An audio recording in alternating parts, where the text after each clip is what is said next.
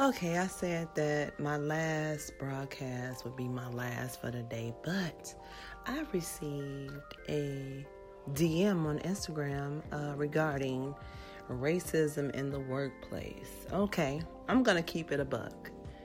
I suffered from that circumstance like in the past 6 months of my employment at a mental health agency. I was attacked by a white supremacist and wasn't protected by management. What I can say to people going through that is always follow the rules and regulations of that agency. Look up those statutes regarding racism or, discrimination in the workplace and use that against them.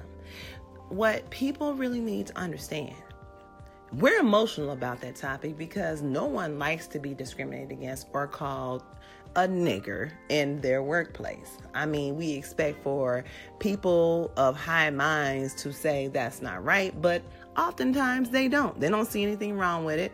That patron or customer or whatever, they don't know what they're doing. That's what they'll say to you as a person of whatever descent. You can be Hispanic, Black, whatever. It doesn't matter.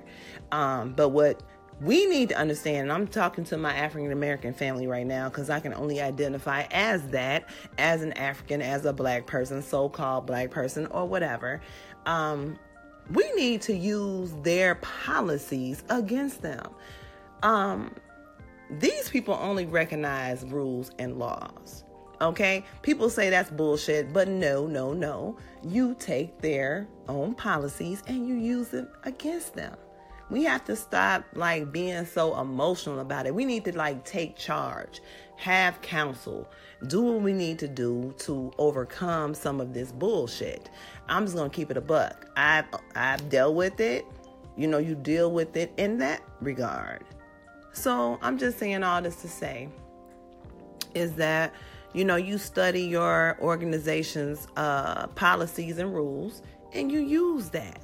Policy is everything. They make their own policies. So you have that. Use it.